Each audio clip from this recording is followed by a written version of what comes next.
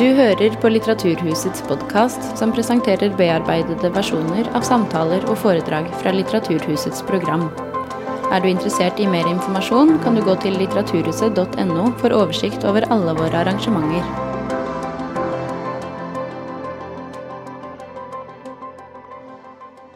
Hei alle sammen, og vel møtt til Litteraturhuset, og velkommen til dagens lørdagsforedrag. Da Oslo-avtalen ble signert i 1993, ble Norge for alvor kjent som en internasjonal fredsaktør, og har siden den gang vært involvert i en rekke fredsprosesser verden over. Hvorfor investerer Norge så mye i fredsforhandlinger? Og hvilke lærdommer kan vi trekke fra 30 år med fredsinnsats? Dagens foredragsholder, Ada Elisabeth Nissen, er forsker ved Universitetet i Oslo, og har i sin doktorgrad og videre forskning tatt for seg Norges rolle i internasjonale fredsforhandlinger, og skal i dag gi innblikk i norske erfaringer fra Guatemala, Oslo-prosessen, Sri Lanka og Colombia. Da ønsker jeg at dere gir henne en varm applaus.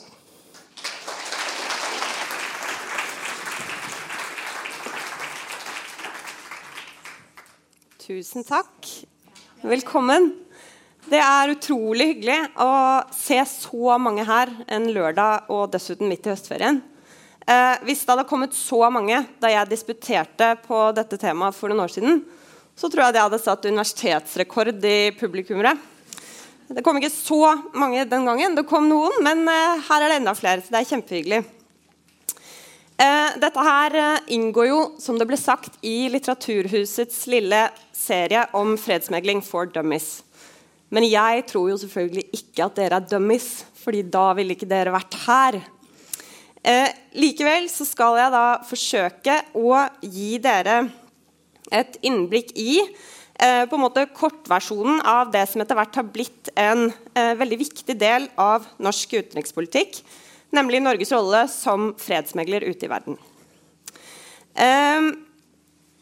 Det har også etter hvert blitt en del av vår kollektive identitet her hjemme.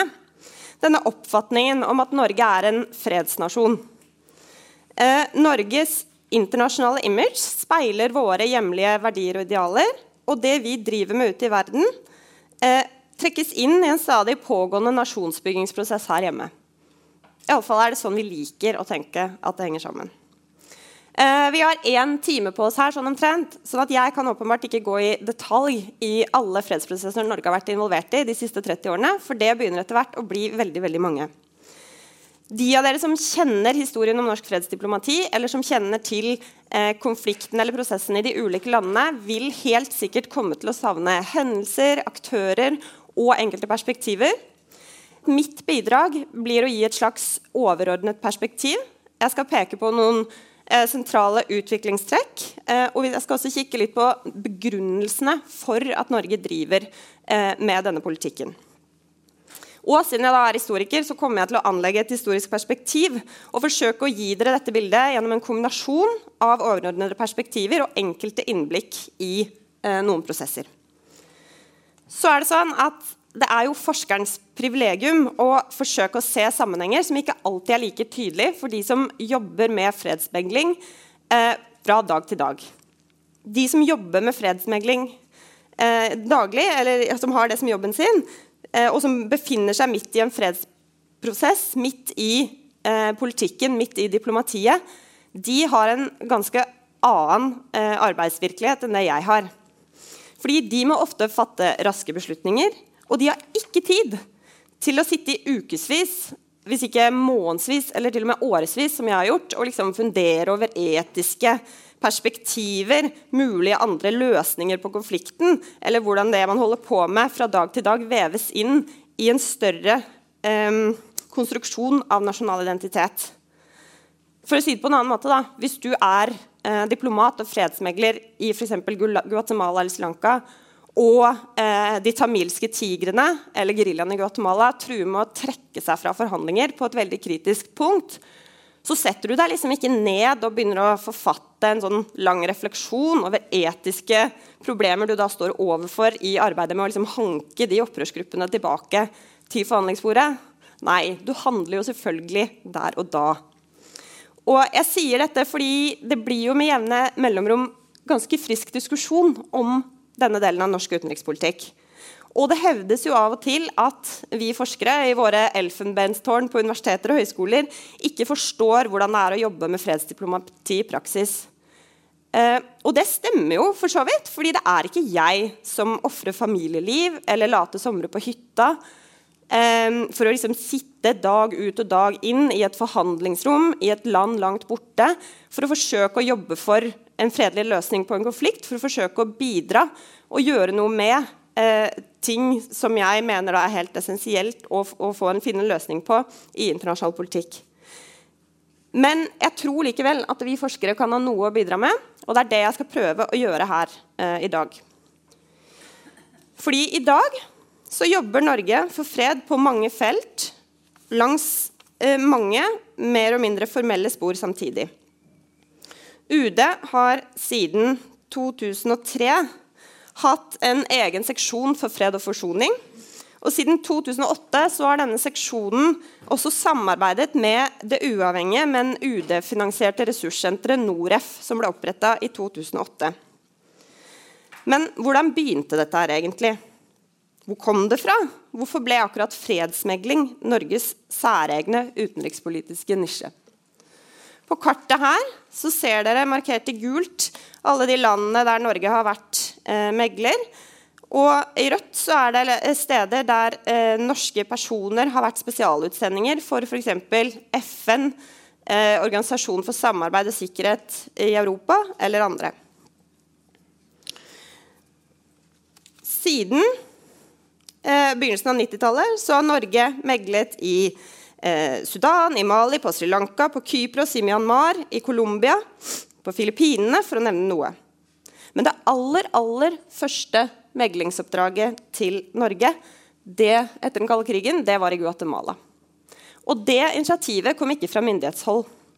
Nei, det kom fra to av kirkens menn, Petter Skauen, som var kirkens nødhjelps stedlige representant i Guatemala, og teologen Gunnar Stålsett, som kanskje her hjemme huskes best for at han viet kronprins Håkon og Mette-Marit for en del år siden i Domkirken, men som på det daværende tidspunkt var generalsekretær i det lutherske verdensforbund.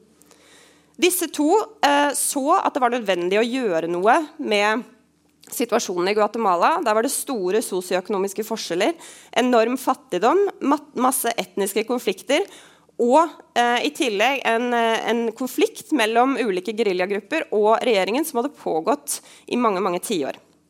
Så de tenkte, her må vi gjøre noe. De slo seg sammen, ringte hjem til UD og fikk etter hvert politisk og økonomisk støtte til å sette i gang en dialogprosess. Og i dag så driver Norge med fredsprosesser blant annet i Filippinene, i Afghanistan, i Irak, i Syria, i Somalia og i Venezuela, hvor det akkurat nå for tiden et lite opphold, hvis ikke full stans. Nå har jeg allerede vært inne på betydningen av personlige initiativ i eksempler fra Guatemala. Men før vi begynner å snakke mer detaljert om forskjellige fredsprosesser, så la oss bare ta et skritt tilbake og se på de strukturelle rammevilkårene som lå til grunn, og som gjorde det mulig for Norge å iverksette initiativ av typen Guatemala og Oslo-prosessen i Midtøsten.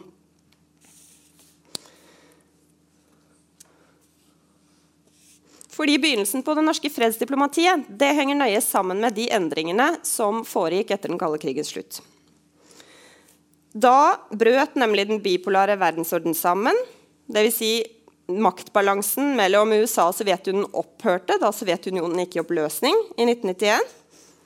Og dette hadde mange effekter for hele verden, og to effekter var spesielt viktige for det norske fredsdiplomatiet. Hvis dere ser på den grafen til venstre, så markerer den stiplede linjen 1990. Det slutten på den kalde krigen. Og som dere ser, så har antall konflikter falt kraftig, altså blitt kraftig redusert etter den kalde krigen. Og det betyr faktisk, selv om man ikke skulle tro det, når man følger med i medier daglig, så har verden blitt mer fredelig etter 1990. Men hvis dere ser på den blå linjen som markerer intrastatlige konflikter eller borgerkriger, Den røde markerer da interstatlige konflikter, som konflikter mellom to stater. Den blå, den når en liten topp akkurat rundt 1990. Og grunnen til det at det var veldig mange konflikter forskjellige steder i verden som blusset opp da den kalde krigen tok slutt. Fordi mange av disse konfliktene hadde blitt holdt i sjakk av spenningsforholdet mellom Sovjetunionen og USA. Og når det på en måte bortfalt, så fikk man liksom en ny glød i mange konflikter. Og det betød at det var ikke bare én, man hadde mange flere konflikter i verden som behøvde en løsning, men det var også ikke så stor vilje til å løse alle disse konfliktene militært. Sånn at det var på en måte et behov for økt fredelig konfliktløsning. Og den andre på en måte konsekvensen eller effekten av den kalde krigens slutt, som var viktig for Norge, det var jo da at småstater som Norge, som ønsket en tydeligere internasjonal profil, og som også trengte en tydeligere internasjonal profil, de fikk økt politisk handlingsrom. For Norge, som da var plassert midt i makttriangelet mellom USA og EF, som etter hvert ble EU, og Russland, så ble fredsmegling en naturlig del av en større utenrikspolitisk nysatsing, kjent som engasjementspolitikk. Og denne politikken gikk ut på at Norge gjennom praktisk innsats for menneskerettigheter, for demokratiutvikling, for fred og for fattigdomsbekjempelse skulle virke som en slags internasjonal normentreprenør, det vil si et land som forsøker å bidra til at andre land sosialiseres inn i et fellesskap der man enige om felles regler og standarder for hvordan man skal oppføre seg i internasjonal politikk. Og for Norge, som var og et lite land med bare 5 millioner innbyggere, vi snakker ikke noe internasjonalt språk, vi ikke en hub for internasjonale organisasjoner eller selskaper, og vi har jo da også valgt et liv på utsiden av EU, så var dette her rett og slett rasjonell utenrikspolitikk. Hvis vi i tillegg legger til at amerikanernes militærstrategiske interesse for Norge blekna litt etter at Sovjetunionen imploderte, så kan man kanskje forstå at det var en del norske utenrikspolitikere som tenkte at nå trenger vi å finne oss en ny arena, vi trenger en ny nisje for at vi ikke skal bli marginalisert og stengt ute fra det gode selskapet i internasjonal politikk. Fordi rent bortsett fra at vi har olje, så det ikke så veldig mange grunner til at andre stater, spesielt mektige stater, egentlig skal bry seg så veldig mye om hva Norge mener om det ene eller det andre. Så vi trengte nye ankerfester. Norge trengte tilgang til viktige aktører, viktige beslutningsfora, og også muligheten til å etter hvert forsøke å ha viktige verv i internasjonal politikk. Og så var det sånn at på 1990-tallet så var det noen ganske fremsynte og ambisiøse politikere og diplomater her hjemme som grep denne sjansen og besluttet at aktiv promotering av fred skulle bli en del av Norges internasjonale profil. Dere ser på bildet her Thorvald Stoltenberg, som var utenriksminister på 1990-tallet, og Jan Egeland, som var hans statssekretær i UD, håndplukket av Stoltenberg. Disse to utgjorde en ganske visjonær politisk duo. De var veldig handlekraftige, og de iverksatte eller ga klarsignal til både prosessen i Guatemala, prosessen i Midtøsten, og etter hvert ble Thorvald Stoltenberg også spesialutsending for FN på Balkan. Da Stoltenberg dro til Balkan, så ga han Jan Egeland mer eller mindre frie tøyler til å styre norsk fredsdiplomati. Og så var det sånn at all denne nye aktiviteten, den måtte jo begrunnes. En ting var at disse politikerne oppfattet at Norge var en politisk og økonomisk overskuddsnasjon som burde kunne bidra positivt til internasjonal politikk. Det var rett og slett rett og rimelig at Norge kunne bidra til å skape fred andre steder i verden. Det var også sånn at man tenkte at her hjemme har jo vi noen verdier og idealer og måter å organisere samfunnet vårt på som vi tror at kan være nyttig å lære noe om for andre mennesker andre steder i verden. Men det var også sånn at det ble argumentert med at Norge hadde en historisk tradisjon for fred. Norge var rett og slett et fredsland. Og helt til sist så het det etter hvert at Norge organiserte meglingsarbeidet sitt på en helt spesiell måte, som etter hvert ble kjent som den norske modellen for fred. Og den modellen skal vi komme tilbake til, men la meg først ta en liten avstikker til denne fredstradisjonen, fordi den har vært med å begrunne så mye av den norske fredspolitikken som har foregått i nyere tid.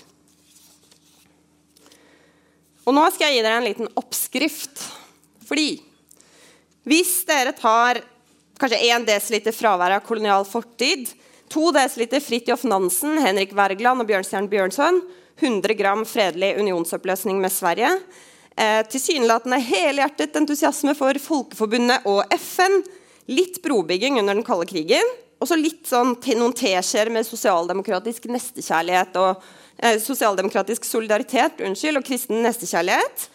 Og så liksom sprinkler dere over med litt Nobels fredspris. Da får dere dette her. Det er den norske fredstradisjonskaken. Og dette er selvfølgelig litt flåsete, ikke sant? Men poenget er at denne tradisjonen her, denne fredstradisjonskaken, eller forestillingen om den, har liksom blitt bakt sammen, sånn litt etter litt.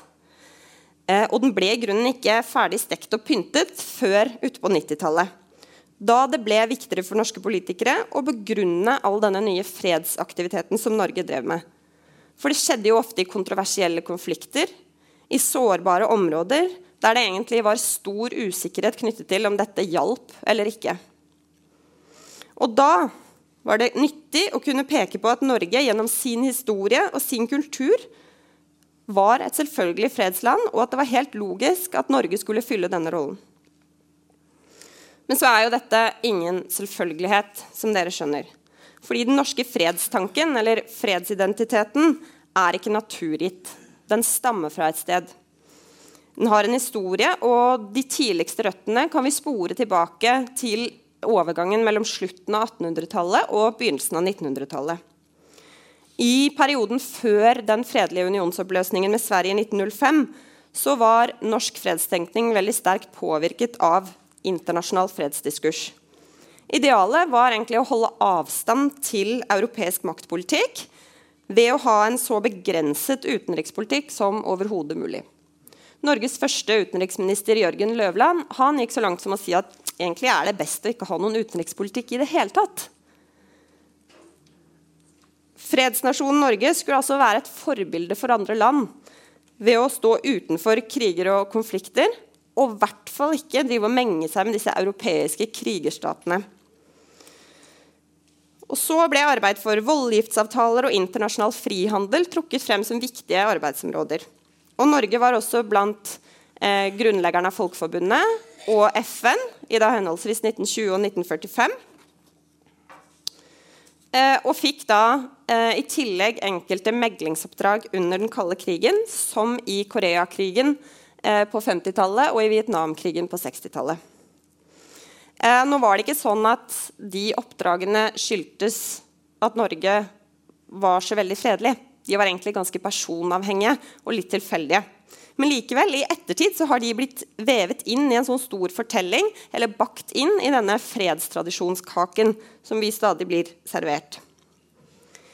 Så, hvis vi spoler litt fram og kommer til 1980-tallet, så begynte noen velkjente figurer, som allerede er nevnt, Wergeland, Bjørnson og Nansen, å dukke opp i politikeres skriverier og taler om norsk utenrikspolitikk nok en gang.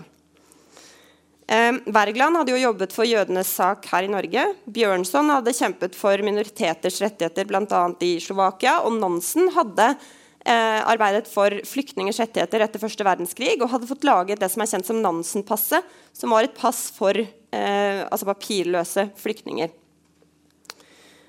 Og så dukker disse her opp igjen. Og et godt eksempel er Knut Frydenlund, arbeiderpartipolitiker som var utenriksminister i 2 omganger. I 1982 så skrev han en bok som heter Lille land, hva nå?, som tar for seg ulike dimensjoner med norsk utenrikspolitikk.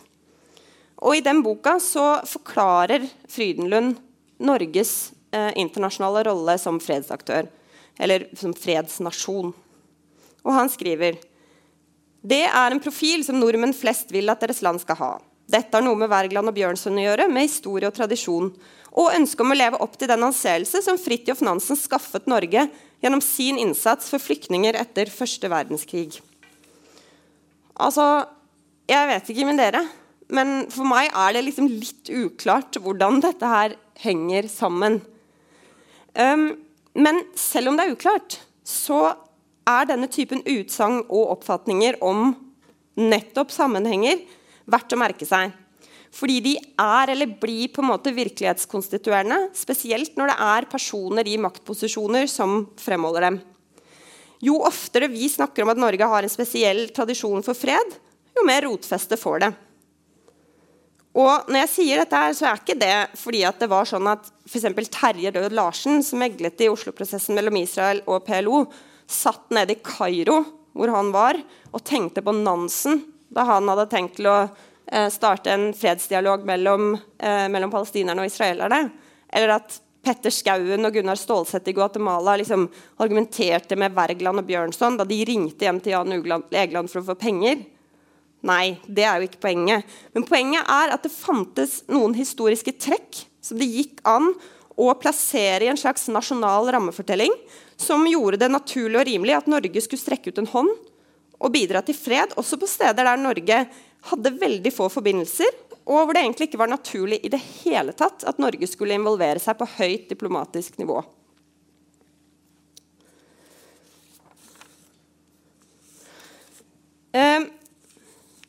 Og denne fredstradisjonskaken fortsetter da å liksom bakes og stekes utover 90- og 2000-tallet. Og på 2000-tallet så har både Kjell Magne Bondevik og Jonas Gahr Støre og flere andre med dem ved ulike anledninger trukket fram disse nasjonale ikonene.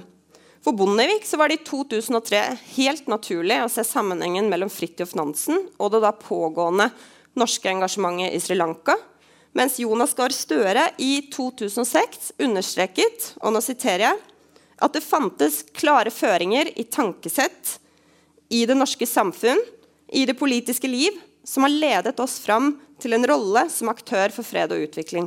Sitat slutt. Men som dere skjønner så jo ikke fredstradisjonen noe Norge bare har, det noe Norge gjør. Det et sett med tanker og handlinger som i stadig endring, og som bidrar til vår egen historie om hvem vi nordmenn og hva vi står for.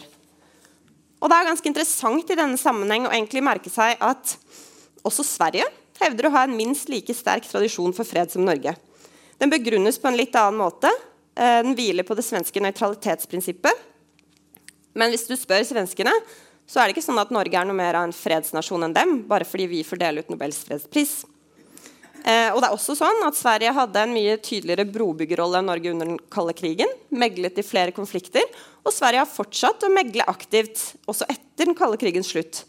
Men forskjellen at svenskene har gjort dette gjennom internasjonale fora som FN, EU og OSSE, altså Organisasjonen for samarbeid og sikkerhet i Europa, og de har derfor vært en mye mindre synlig fredsaktør enn Norge.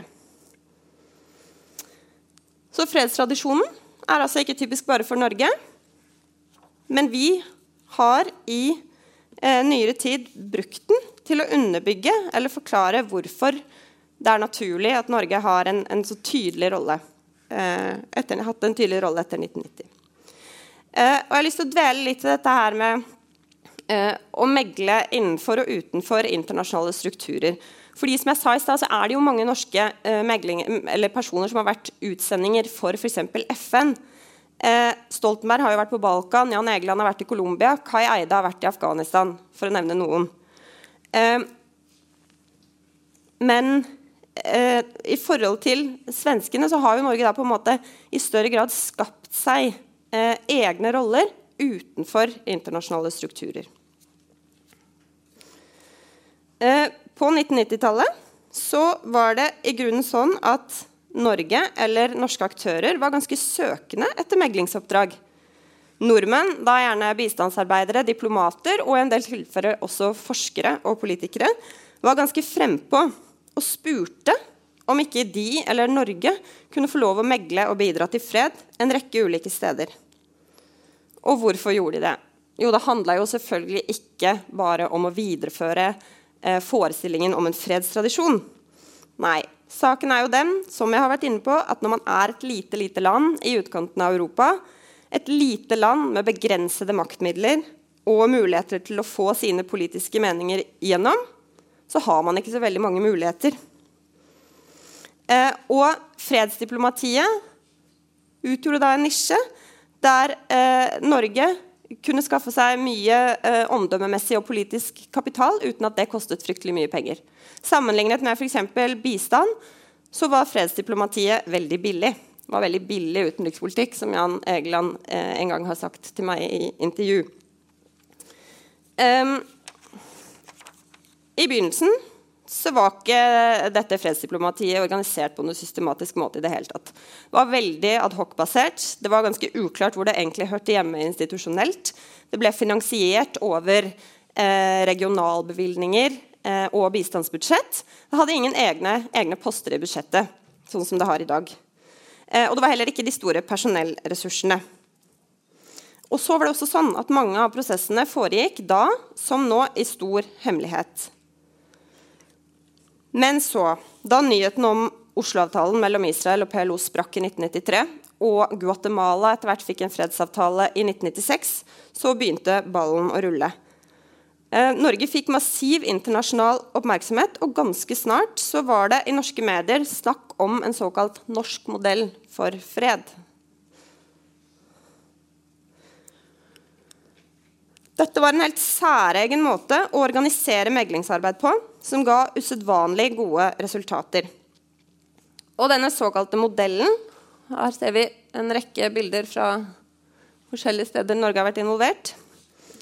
Den modellen, den bestod i et tett samarbeid mellom UD, frivillige organisasjoner og forskningsinstitusjoner. Men jeg sier modell i gåseøyne fordi den modellen var liksom ikke basert på noe sånn grand design. Den hadde ikke oppstått etter initiativ fra henholdsvis privat eller offentlig sektor. Nei, den var derimot en slags praktisk ordning, et flytende partnerskap som avspeilet en felles oppfatning om hvilke muligheter som fantes i dette vekselspillet mellom det offentlige og det private. Og det gjenspeiler selvfølgelig også hvordan vi egentlig organiserer samfunnet vårt på her i Norge og i Norden generelt. Men det var sånn at samarbeidet med frivillige organisasjoner, for eksempel med Kirkens Nødhjelp i Guatemala, det gjorde at norske myndigheter kunne engasjere ikke-statlige aktører i internasjonal politikk på en smart måte. Det ble for eksempel enklere for norske myndigheter å drive med kontroversielle pengeoverføringer. For eksempel, fordi selv om fredsdiplomati var billig, som sagt, så trengte jo de ulike partene støtte. Og hvis norske myndigheter for eksempel overførte penger til den marxistisk inspirerte geriljaen i USA, så kunne jo det være kontroversielt. Og da kunne Jan Egeland, som da var statssekretær i UD, få spørsmål fra norske medier om hvorfor Norge drev og støttet en marxistgruppe i Mellom-Amerika. Men da kunne jo Jan Egeland bare si at ja, men vi har ikke støttet dem, vi har støttet Kirkens Nødhjelps fredsarbeid. Og hva Kirkens Nødhjelp gjør med de pengene de har fått, det kan ikke vi svare for. Så denne ordningen skaffet norske myndigheter handlingsrom, et handlingsrom som var helt nødvendig for å kunne delta i denne typen prosesser og initiativ. Og så det også sånn, en annen grunn til at modellen står i kursiv, at denne typer samarbeidsformer i fredsmegling finnes også andre steder enn i Norge og utenfor Norden. Det var en generell trend etter den kalde krigen at frivillige organisasjoner i økende grad ble involvert i fredsprosesser. Men det som var spesielt for Norge, og måten vi organiserte fredsarbeid på her, det var at det var veldig fleksibelt. Sammenlignet for eksempel, og nok en gang med Sverige, hvor hierarkiske strukturer og formaliteter litt viktigere enn her i Norge, så gikk det mye raskere å fatte beslutninger og skaffe penger underveis i prosessene for Norge. Det var rett og slett kortere vei fra bistandsarbeideren eller diplomaten ute i felt hjem til toppolitikere i UD. Og for å gi et eksempel fra Petter Skauen i Guatemala. Han forklarte meg at i Sverige, for svenskene, så var det ikke sånn at de bare kunne gå til SIDA, som Sveriges svar på NORAD, og be om penger og hjelp. Fordi da ville SIDA svare, ja, kanskje om 3-4 uker så kan vi planlegge et møte. Mens han kunne bare ringe Jan Egeland når som helst fra en slags hotline i Guatemala og be om penger på telefon, og så uka etter så lå de pengene på bordet. Og dette bidro på en måte til at det norske arbeidet gikk raskere, og at det også var lettere for Norge å holde det hemmelig, fordi sammenkoblingene var så tette, og flyten på en måte raskere. Og kroneksemplet på hemmelighold jo selvfølgelig Oslo-prosessen i Midtøsten. Der bare en håndfull politikere og diplomater og enkelte forskere kjente til opplegget. Selv ikke amerikanerne var jo informert da denne avtalen ble signert høsten 1993, noe de for øvrig ble ganske irritert for, men det en annen historie. Dette med hemmelighold har vært diskutert ganske mye innen fredsforskningen.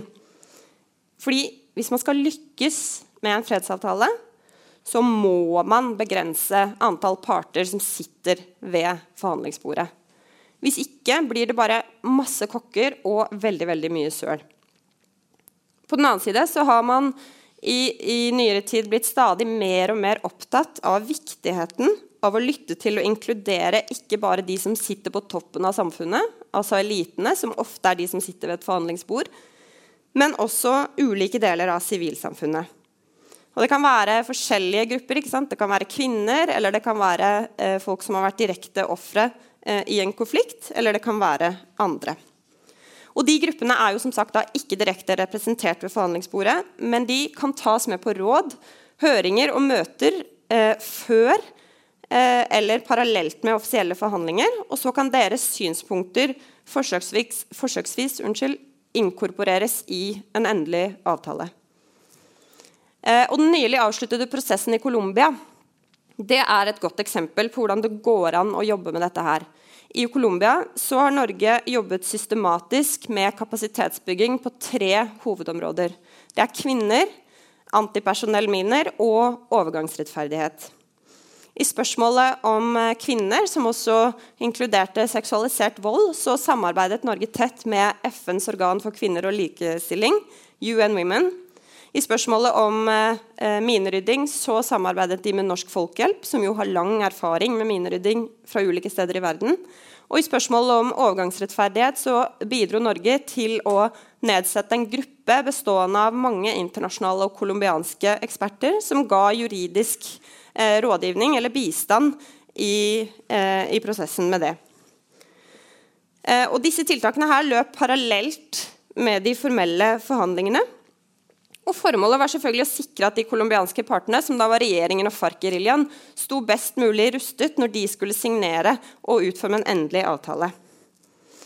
Og dette sterke fokuset på kapasitetsbygging skiller i stor grad Norges rolle og bidrag i Colombia-prosessen fra en del andre prosesser, blant annet i Guatemala, i Oslo-prosessen i Midtøsten og også i Sri Lanka. I Guatemala forsøkte man å inkludere sivilsamfunnet, men man jobbet mye mindre systematisk med dette enn man gjorde i Colombia. Sånn at det å balansere for behovet mellom inkludering og behovet for hemmelighold eller diskresjon, med tanke på at man må jo ha en viss fremgang i fredsforhandlinger, ikke sant? Det kan ikke spore helt fordi det står masse folk overalt og roper sine budskap og vifter med plakater og så videre. Og det å på en måte inkludere dem, det et dilemma alle meglere før eller siden støter på. Skal man likevel si noe om hvordan norsk fredsdiplomati har forandret seg fra 90-tallet til i dag, så tror jeg en hovedobservasjon at man har blitt mer observant og mer opptatt av å jobbe for økt inkludering på en systematisk måte. Og det også nødvendig for å sikre den kreativiteten og livsnærheten som ofte trengs for å finne løsninger på de grunnleggende årsakene til en konflikt. Og apropos grunnleggende årsaker, det en hovedlekse man har lært etter Oslo-prosessen mellom Israel og PLO, så det at det helt usannsynlig risikabelt å la noen undertegne en fredsavtale uten at disse enige eller har funnet noen løsninger på konfliktens substansielle problemer. Altså at Israel og palestinerne undertegnet en avtale uten å være enige om etableringen av en palestinsk stat, bosettinger, flyktninger, Jerusalem eller grunnleggende rettigheter. Det var i hvert fall, etter min mening, for å bruke et barnslig uttrykk, helt pling i bollen. På den annen side så gikk det ikke så veldig bra i Guatemala heller. Der hadde man et veldig sinnrikt avtaleverk med masse delavtaler som tok for seg forskjellige områder. Men der har ikke dette avtaleverket egentlig blitt implementert i noe særlig grad. Altså det har vært veldig vanskelig å sette det ut i livet og omforme det i praksis. Så noe som i stor grad skyldes myndighetene i Guatemalas motvilje. Og avtalen i Colombia, som jo veldig annerledes, i hvert fall enn Oslo-avtalen, den jo mer detaljert som sagt, mer konkret med tanke på kjønnsperspektiver, overgangsrettferdighet, rettigheter til jord og politisk deltakelse. Også den avtalen har jo hatt veldig lav oppslutning i befolkningen. Som dere kanskje husker, så ble den faktisk forkastet i en folkeavstemning i 2016. Og dette betyr jo ikke at ingenting nytter. Altså en god fredsavtale selvfølgelig bedre enn en dårlig fredsavtale, men selv med en god avtale så det ingen garanti for fred. Og da jo spørsmålet, ok, men hva kan egentlig Norge gjøre da? Hva Norges styrker og svakheter som megler? Hvor begynner og slutter Norges ansvar? Når en tredjepart som Norge griper inn i en konflikt for å løse den ved hjelp av forhandlinger, så blir man involvert i et slags konfliktforhold som innebærer interesser, kostnader og potensielle belønninger. Og en tredjepart til enhver tid del av dette vekselspillet, del av denne dynamikken. Og man også medansvarlig for den dynamikken som utvikler seg rundt og ved forhandlingsbordet. Hvem megleren og hvilke kvaliteter den megleren har, det bestemmer i stor grad hva megleren kan og ikke kan gjøre. Og Norge jo da en megler som vi på fagspråket kaller en svak megler. Fordi Norge har svært begrensede muligheter til å tvinge gjennom forslag og må dermed ty til andre virkemidler for å påvirke partene i bestemte retninger. FN også en svak megler, fordi FN til enhver tid avhengig av sine medlemsland og deres velvilje, og besitter heller ingen uforbeholden tvangsmakt. Den diametrale motsetningen jo selvfølgelig en sterk megler, som for eksempel USA. USA har jo mulighet til å benytte seg av tradisjonelle pressmidler som militærmakt og økonomiske sanksjoner, og når amerikanerne megler, så har de som regel en veldig klar interesse for utfallet av forhandlingene. Og for amerikanerne så det også mye enklere å komme unna med å favorisere den ene parten. Det kan ikke en megler som Norge. Så fordi Norge da hverken har amerikanernes maktmidler eller FNs internasjonale posisjon, for FN har jo standing og pondus og et profesjonelt apparat som Norge ikke har, så har da Norge satset på å ha en profil som ærlig og upartisk og frid for egeninteresser og skumle baktanker. Norge satser gjerne på tilrettelegging, og her kommer det noe litt viktig, fordi det forskjell, i hvert fall på papiret, på en tilrettelegger og en megler i en konfliktløsningsprosess. Mens megleren har mulighet til å gripe direkte inn og bidra til å legge fram egne løsningsforslag og fredsplaner, så tilretteleggerens oppgave å øke forståelsen mellom partene, redusere spenning, bygge opp tillit og lette deres eller meglerens arbeid med å løse konflikten. Sagt litt stygt, litt mer sånn koke kaffe. En tilrettelegger kan for eksempel være vertskap for forhandlinger, være kontaktformidler og være rådgiver, men uten å da gripe direkte inn. Og man kan også delta i fredsbevarende operasjoner, for eksempel i regi av FN, etter at en avtale undertegnet. Men så det sånn for Norges del at det har egentlig ikke vært helt klare skillelinjer mellom denne megler- og tilretteleggerrollen. Det finnes en rekke eksempler på at norske aktører har lagt frem eller har bidratt til å utforme enkelte deler av fredsavtaler, både i Sri Lanka, i Guatemala, i Sudan og jeg tror også i Colombia. Og likevel så fortsetter norske myndigheter å fremholde at Norge tilrettelegger. Og hvorfor gjør de det? Jo, det har på en måte to årsaker. For det første så man i Norge opptatt av at det partene som eier i gåseøyne konflikten. Det ikke eier konflikten og fredsprosessen. Det ikke Norges fredsprosess. Det partene selv som må drive forhandlingene fremover, og det de som må komme til enighet. Men det også sånn at det kan være ganske nyttig for en megler å si, hvis ting ikke går som det skal, at nå har vi gjort vår del av jobben, vi har bidratt, vi har bistått, vi har tilrettelagt. Hvis ikke partene klarer å komme frem til noe bedre, ikke klarer å finne frem til en avtale, da det ikke mer vi kan gjøre, det ikke det vårt ansvar. Så det ligger også en slags mulighet for ansvarsfraskrivelse i den rollen. Men for å vende tilbake til dette med lokalt eierskap, det har man vært opptatt av i Norge, altså at partene selv skal kjenne at denne fredsprosessen for meg, og jeg vil delta i å utforme den avtalen som skal bli viktig når denne konflikten ferdig. Fordi en avtale som tres ned over hodet på de som forhandler av en ekstern tredjepart, som for eksempel Norge, den dømt til å mislykkes. Fordi etter at avtalen signert, så skal jo alle disse bestemmelsene implementeres, ikke sant? Sånn som jeg nevnte for eksempel i Guatemala, og da trenger man velvilje fra grasrot til øverste politiske nivå. Og det må helst være folkets fredsavtale.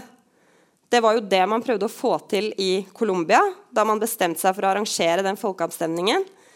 Men det var jo dessverre det som ikke gikk så bra. Fordi det viste seg at det var ganske vanskelig for mange kolumbianere å akseptere at disse FARC-soldatene, som mange opplevde at hadde plaget dem i årevis med overraskelsesangrep og det enkelte kalte terror, at de nå skulle reintegreres i det kolumbianske samfunnet og til og med få plasser i parlamentet, det var ikke helt enkelt. Sånn at Norge kan bidra med å få parter til å komme sammen rundt forhandlingsbord, kan legge til rette for å bygge opp tillit, skape godt forhandlingsklima og følelse av lokalt eierskap. Men så det også sånn at det finnes mange strukturelle faktorer som i spill i sånne meglingsprosesser som en aktør som Norge overhodet ikke kan ha kontroll på. Og det finnes visse faremomenter ved denne modellen for lokalt eierskap. En sånn fare at den ene av partene som forhandler begynner å dominere fredsprosessen, og etter hvert få kontroll over det som blir utfallet. Og grunnen til det at det gjerne sånn i fredsprosesser at det et asymmetrisk maktforhold. I alle fall i sånne intrastatlige konflikter hvor Norge megler, og det jo stort sett det vi har i verden i dag, ettersom at det ikke finnes særlig mange interstatlige konflikter lenger. Den ene parten, gjerne da statsmakten, jo mye mektigere enn den andre parten, som da ofte en frigjøringsorganisasjon, en opprørsgruppe eller en eller annen guerilla. Statsmakten har jo da et militærapparat, penger og politisk innflytelse som ikke kan måle seg med motpartens maktmidler. I tillegg så har vi et annet problem som at disse opprørsgruppene vil ofte ha behov for å låne legitimitet fra megleren, eller tilretteleggeren, som norske myndigheter gjerne liker å kalle Norges rolle. Og ved å invitere en opprørsgruppe til et forhandlingsbord, så vil jo da en tredjepart gi denne opprørsgruppen den legitimiteten som behøves for at de skal kunne forhandle med en motpart på likeverdig, eller nesten likeverdig grunnlag. Men det å gi dem denne legitimiteten kan også være kontroversielt, ikke bare sett fra motpartens side, men også fra andre aktører i omlandet. For eksempel i Sri Lanka så ble Norge beskyldt for å løpe tamilenes ærend, fordi Kritikere mente at Norge, ved å akseptere de tamilske tigrene som forhandlingsparter, på en måte ga dem en legitimitet de ikke fortjente. Sett fra den srilankesiske regjeringens side og fra India, som var regional stormakt, så var jo de tamilske tigrene terrorister, og man hadde egentlig ikke så veldig lyst til å forhandle med dem i det hele tatt. Og det økte presset på Norge og gjorde fredsarbeidet veldig mye vanskeligere. Et annet problem jo da dette jeg nevnte i sted, med at man kan havne i en situasjon der en av partene begynner å dominere konflikten. Og det var det som skjedde i Oslo-prosessen mellom Israel og PLO. Der kom Israel i en posisjon hvor de fikk lov å dominere forhandlingsprosessen, og det som da etter hvert ble utfallet av avtalen. Og jeg tror nok i Oslo-prosessen at både de norske meglerne og palestinerne trodde for hardt på at det faktisk var mulig å forhandle om substansielle problemer ved senere tidspunkt. Og slik gikk det jo, som vi vet, dessverre ikke. Så for å unngå å havne i lignende situasjoner som man har gjort i Oslo-prosessen igjen, så har Norge da gjerne forsøkt å sikre seg bred støtte fra andre land. For Norge har jo ikke så mange maktmidler, ikke sant? Vi har litt begrenset evne til å påvirke disse partene, så vi kan ha behov for å alliere oss i arbeidet med andre mer betydningsfulle internasjonale aktører som kan komme inn og legge det presset eller det påtrykket som kan behøves i faser der disse prosessene står stille. Og det jo selvfølgelig stormakten USA en selvsagt støttespiller. Norge går ikke inn og megler noen konflikt uten amerikanernes støtte, i alle fall et slags grønt lys. Og i tillegg så har det også vært viktig å hente støtte fra forskjellige regionale spillere som ofte organisert i såkalte vennegrupper som støtter prosessen. Og i tillegg kommer internasjonale organisasjoner som FN. Men så det sånn at det ikke alltid Norge har klart å skaffe denne støtten, eller lyktes med å sikre den. I Sri Lanka, som var et soloprosjekt fra begynnelsen, og som for øvrig var en konflikt hvor norsk UD hadde tilbudt seg å megle gang på gang siden 90-tallet, så klarte Norge aldri å skaffe seg den solide internasjonale støtten som trengtes for å få til en omfattende fredsavtale. Norge var engasjert som megler i Sri Lanka i omtrent 9 år, fra 2000 til 2009, med Erik Solheim i spissen som spesialutsending. Og nå skal dere få høre et eksempel som jeg egentlig synes ganske betegnende for hvordan norsk fredsdiplomati har utviklet seg, og hvor mye tilfeldigheter og personlige forhold har betydd for utviklingen. Erik Solheim, han hadde aldri vært spesielt opptatt av Sri Lanka. Han kunne litt om Sør-Asia, fordi han hadde vært engasjert i norsk nettverk for demokrati i Burma. Men han hadde liksom ingen forutsetninger eller spesiell interesse for det som foregikk i Sri Lanka. Men så i 1998 så bestemte han seg for å skrive den boka her, nærmere om sine erfaringer i norsk politikk. Og når man skal skrive en bok så trenger man litt fred og ro.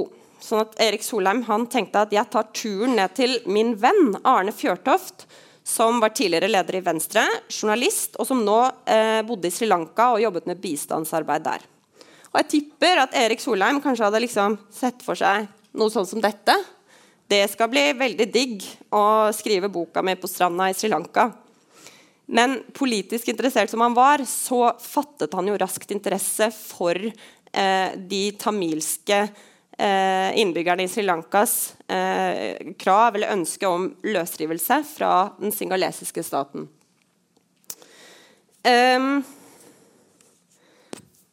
Sånn at etter at han var ferdig med skriveoppholdet sitt, så reiste Erik Solheim videre til tamilenes internasjonale hovedkvarter som lå i Paris, for å lære mer om tamilenes sak.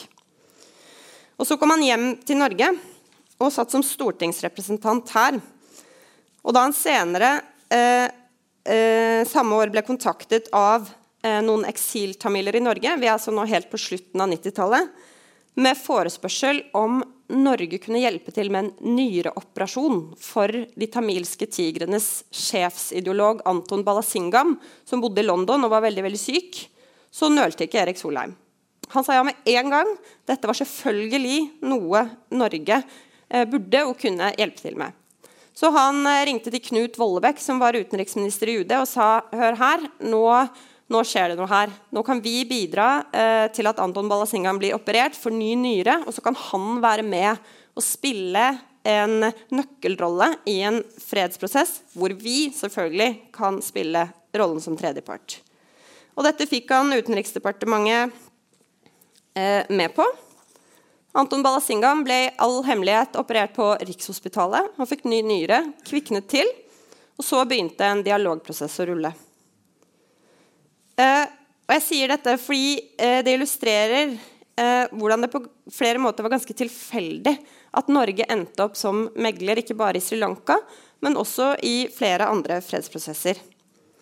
Det finnes mange andre, og kanskje mer tungtveiende grunner til at Norge ble foretrukket som megler i Sri Lanka, framfor for eksempel USA eller Storbritannia, som var tidligere kolonimakt, eller andre. Men hadde ikke Erik Solheim tatt seg det der skriveoppholdet på den dråpeformede øya i Sør-Asia i 1998, så hadde Norge kanskje aldri meglet i den konflikten. Og da hadde heller ikke Erik Solheim endt opp på sånne wanted-plakater i Sri Lanka, sammen med blant annet Hillary Clinton, fordi Norge da ble beskyldt for å løpe tamilenes ærend og gi en terrororganisasjon legitimitet ved å invitere dem til forhandlingsbordet. Altså sammenlignet med Guatemala og Oslo-prosessen så var Sri Lanka mye mer sånn toppstyrt fra UD og politisk hold. Og UD jobbet også mer systematisk med å kartlegge situasjonen der før de involverte seg, og før samtalene startet. Og de var spesielt opptatt av å sikre seg denne støtten jeg snakket om i sted, fra den regionale stormakten India og fra Sri Lankas største bistandsytere, som var USA, Japan og EU. Og disse aktørene støttet Norges engasjement på papiret, men de hadde av ulike grunner ikke så veldig lyst til å involvere seg direkte selv. India anså LTTE for å være en terroristorganisasjon, og inderne hadde ganske lyst til at denne konflikten på Sri Lanka skulle ta slutt, ikke minst fordi det finnes en delstat i India som ligger helt på tuppen ned mot Sri Lanka, som heter Tamil Nadu, hvor det bor en stor tamilsk befolkning, og inderne var engstelige for at konflikten skulle spre seg dit. Men inderne var egentlig ikke så opptatt av at dette måtte skje gjennom fredelig konfliktløsning. De var ikke helt fremmede for at LTTE kunne godt bekjempes med militærmakt. De snakket ikke så høyt om det, men dette var tilfellet. Amerikanerne på sin side, der hadde George Bush kommet til makten, og han var opptatt av å få på plass en atomavtale med India, fordi India hadde ganske lenge drevet med prøvesprengninger av atomvåpen på grensen mot Pakistan. Og nå så Bush at nå kan vi få en slutt på dette her, så at han ville ikke legge for stort press på India i Sri Lanka-konflikten. Og han ønsket liksom å ivareta et godt forhold til det som da var en av Asias store eller kommende økonomiske stormakter.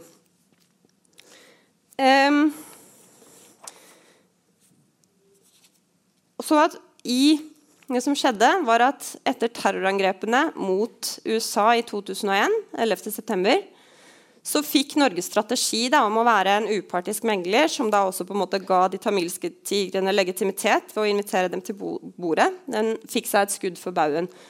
Fordi etter 9/11 så terrorlistet både USA og etter hvert også EU de tamilske tigrene.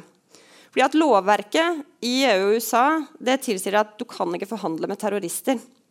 Og det gjorde at Norge ble stående enda mer alene enn man var i utgangspunktet.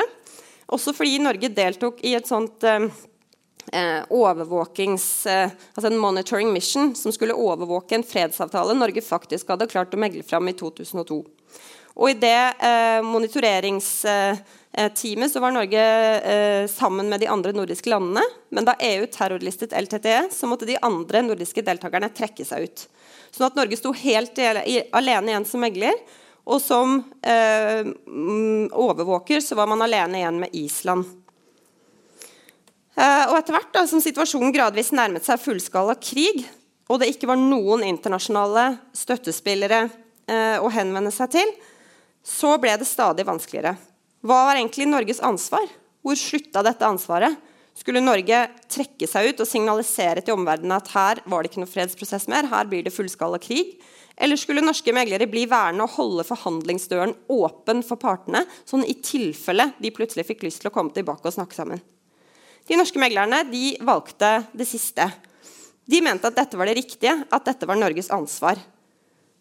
Og til slutt så endte det hele med at singalesiske regjeringsstyrker nedkjempet LTTE, mens minst 30 000 sivile mistet livet da de ble fanget i krysselen mellom de to partene nord på Sri Lanka. Og i ettertid så har flere forskere, inkludert undertegnede, hevdet at det trolig ville ha vært mer ansvarlig å trekke seg ut på et mye tidligere tidspunkt, altså for Norges del. Som dere kanskje kan gjette, så er det ikke alle norske diplomater og politikere som er enig i dette. Men i alle fall så illustrerer dette eksempelet hvilke begrensninger en megler som Norge kan møte på, og hvilke realiteter Norge må forholde seg til når man inngår i fredsforhandlingsprosesser. Norge kan bygge tillit, overtale parter til å komme til forhandlingsbordet, sørge for at sensitiv informasjon holdes hemmelig, skape godt forhandlingsklima og jobbe for mest mulig inkluderende fredsavtaler, sånn som man har gjort i Colombia. Men Norge kan ikke gjøre det alene. Norge lever veldig, veldig farlig som megler, uten tilstrekkelig internasjonal støtte. Og her møter vi de maktpolitiske realitetene igjen. Det er faktisk forskjell på hvilket politisk handlingsrom små og store stater har i internasjonal politikk. Så, hva har vi egentlig lært etter 30 år med norsk fredsmegling? Jo, 1. Norge kan, som sagt, spille en rolle som kontaktskaper, tillitsbygger, budbringer og tilrettelegger, men er fullstendig avhengig av god støtte og samarbeid med andre internasjonale aktører. 2. Det er viktig å jobbe for lokalt eierskap, men en megler som Norge må se opp for asymmetriske maktforhold og faren for at en part begynner å dominere, eller at man kan bli beskyldt, som i Sri Lanka, for å gi ufortjent legitimitet til en av partene. 3. Det lønner seg virkelig ikke med fredsavtaler som ikke behandler konfliktens hovedproblemer eller kjerneproblemer. 4. Det lønner seg å ha god kjennskap til det landet og den regionen man opererer i. Og det er jo derfor man har samarbeidet med NGO-er og forskningsinstitutter i mange fredsprosesser. Men det å omtale den norske måten å organisere fredsarbeid på for en norsk modell, det er allikevel litt overkill, ettersom det ikke akkurat er noen særlig grand design eller noe Norge har funnet opp eller funnet på. Nå er det sånn at man snakker i grunnen ikke så veldig mye om denne modellen lenger, men den har, eller var i en ganske lang periode, vært veldig viktig for å bygge opp Norges image som internasjonal megler. Da jeg skrev doktorgraden min, så var det fremdeles en side på Utenriksdepartementets nettsider, hvor det sto forklart hva den norske modellen var. Og mens jeg holdt på å skrive doktorgrad, så forsvant den siden plutselig på mystisk vis. 5. Det er smart utenrikspolitikk å drive med norsk fredsmegling, og det vi da kan kalle normentreprenørskap. Hvis man er en småstat som Norge, uten betydelige maktmidler. Det gir Norge et bestemt omdømme, en spesiell status, og skaffer politikere og diplomater innpass i viktige internasjonale sirkler, tilgang til viktige aktører og muligheten, eller bedre mulighet til å ta viktige internasjonale verv, som for eksempel i FNs sikkerhetsråd. Og det er nok ikke helt tilfeldig heller at Jens Stoltenberg nå sitter som NATOs generalsekretær. I tillegg så er det sånn at Norges profil som fredsnasjon kan være ganske nyttig for norsk næringsliv. 6. Det ligger jo en fare i å overvurdere sin egen evne til å løse opp fastlåste konfliktmønstre andre steder i verden. Så det gjelder å ha øye for begrensninger og kanskje stoppe når nok er nok. Og 7, og helt til sist, ideen om denne norske fredsmodellen og den norske fredstradisjonen, den har hatt og har fremdeles veldig stor betydning for hvordan vi snakker sammen om oss her hjemme. Som alle nasjonale narrativ så har fredstanken vært viktig for utviklingen av vår kollektive identitet. Og om ikke Norge alltid lykkes med å skape fred, så er fredsarbeidet i alle fall med på å skape Norge. Takk.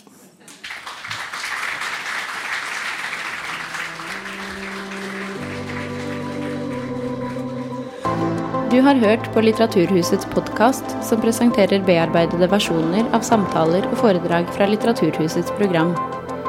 Del gjerne podcasten med familie og venner via iTunes eller SoundCloud om du liker det du har hørt.